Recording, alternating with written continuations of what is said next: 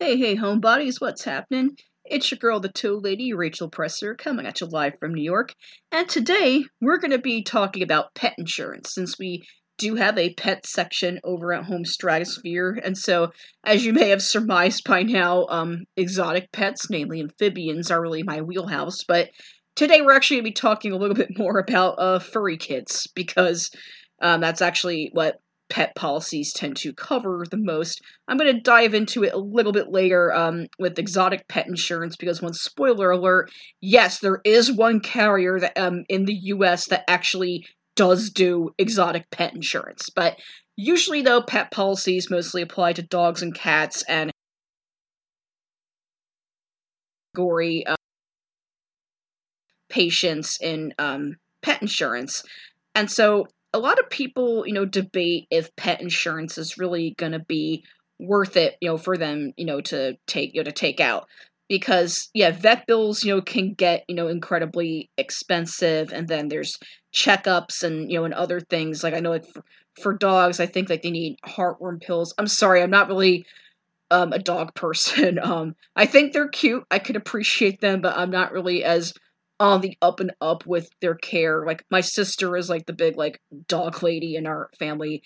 I know toads. That's my wheelhouse. But I know that like dogs do require like a little more like year-round maintenance than a toad does, and that can get pretty expensive along with vet bills. And so, according to vets who've weighed in on the matter, um, it's pretty common, to have at least like one like major vet bill for a dog or cat in a given year.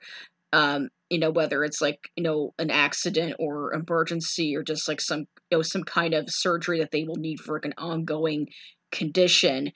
And so it can be, because that's the thing, is it can put you in an extremely heartbreaking situation, like if you're really broke and then your pet needs surgery and then you can't really afford it, and then it also puts like the vet and their staff in a horrible situation too. They have to deal with this regularly, where it's, oh god, I don't want to like see this dog or cat die, but if we can't, if you though cannot afford to pay for the surgery, then there's no, like, they still need to get paid for their services. Vet practices are expensive to maintain, and it can just be really awful and heartbreaking all around. And so buying pet insurance may give you some peace of mind. And so I compiled some information from the Insurance Information Institute, which is a pretty authoritative resource on this. And so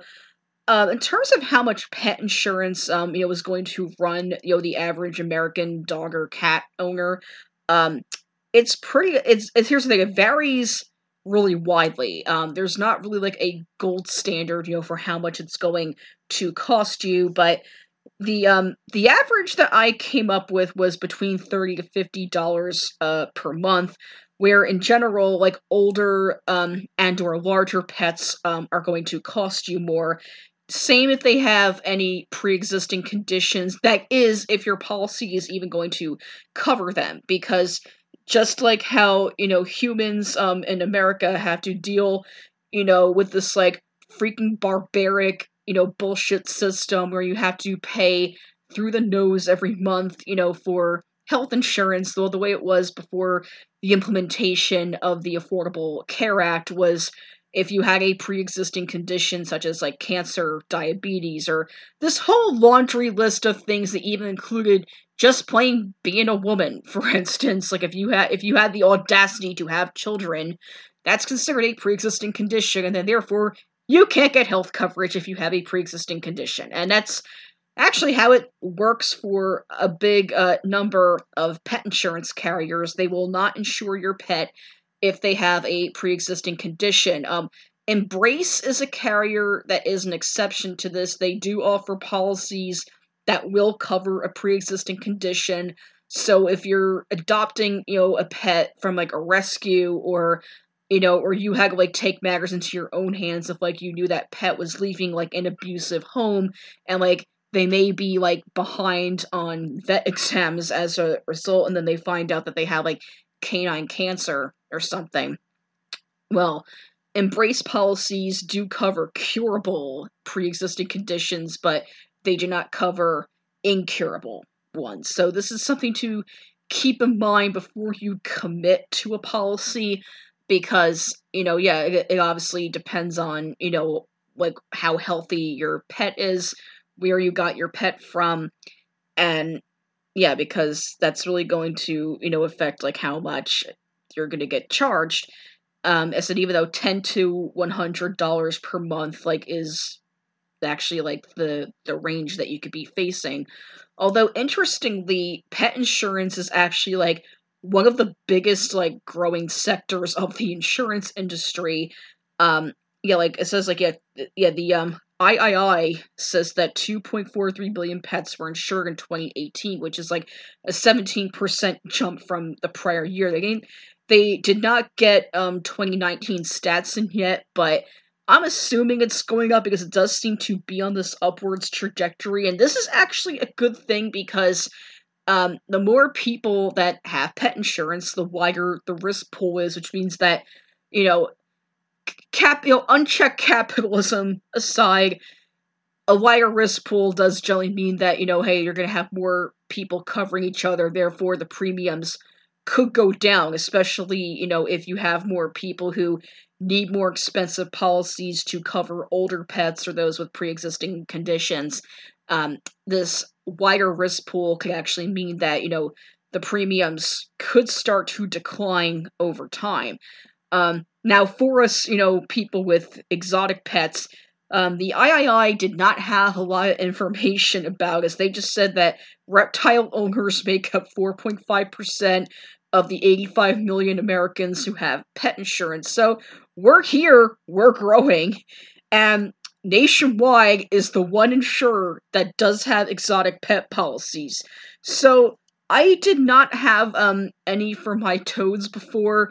When I'm ready to adopt again, I'm probably gonna go look into it because because the biggest characteristic with pet insurance, just comparing it to horrendous human health insurance, is that these premiums only tend to cover like catastrophic incidents like accidents, emergency bills, and things such as cancer care and whatnot. It's not like the same as human health insurance, where yeah, like because you have a lot of you do have some similar components like premiums and deductibles and cost sharing or what's called co-insurance. It's all yeah, in human health insurance, it's all just one big fucking scam. But when it comes to pets, though, things like your routine vet visits, though, are not covered. Like, say, with a human health policy, you may have a free annual physical, and then you may have, like, say, like, a $30 copay every time you go back to your doctor for other things or to go see a specialist. It doesn't work that way with pet insurance. So you don't get, like, a reduced cost when you just go for, like, your dog or cat's well visit. It doesn't work that way. It's only if they need to have some kind of procedure done. Um, Although it's pretty rare. Some of them will do cost sharing for dental cleanings, which those can rack you up about maybe $500 a year. That's just one more advantage of having a pet toad in my book because toads don't have teeth. I wish it worked that way for humans because dental work is painful and really expensive. With that said, yeah, like yeah, the whole thing, yeah, so you gotta read the fine print on these because not all treatments are also gonna be covered by pet insurance, and so I know it's like gonna be impossible, to really like predict like what your pet could wind up with down the line. I said unless like they already have a pre-existing condition to be aware of, where you have to find out if it's curable or incurable. Which in that case you're gonna want to contact Embrace, or unless some other carriers start to offer coverage for pre-existing conditions. And then, oh, you also want to check into if it's going to be accident only or accident and illness. Um, because the illness part is usually what a lot of people tend to be ill prepared for, and face the really heartbreaking decision, like, oh my god, am I gonna have to put, my pet down because I can't afford treatment, or I can only afford like baseline treatment, and it's just really terrible all around. Um, yeah, so you want to look into, how much accident only versus accident illness costs, and then find out from the insurer how much they tend to raise the premiums over the years, because while we face premium increases as humans, for a lot of nefarious causes, for those increases, with pets it just increases every year, by default, because like I said, the older the pet is, the more you're going to have to pay, and their age has a lot more magnitude than, human age.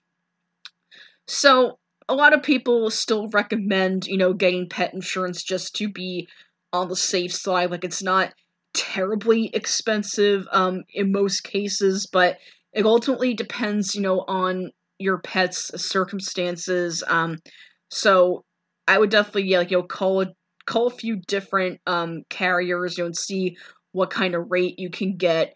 Um, if you have a carrier, so like Nationwide, for instance, they don't only cover exotics, but you may be able to bundle it with any other insurance you have, like car or home insurance, and that also might help you save a few bucks on it. But always remember to read the fine print, and make sure that, you understand the risk of what is and is not being covered, and hopefully you can get some peace of mind, that your pet is going to be okay, whether you're a dog, cat, bird, or toad parent, no matter what. So yeah, be sure to stay on top of the really interesting pet articles we're going to be populating the pet section of Home Stratosphere with. Yeah, got some pretty cool stuff in the works for 2020, and yeah, so be sure to follow us on Twitter at Home Stratos, and I will see you again next time.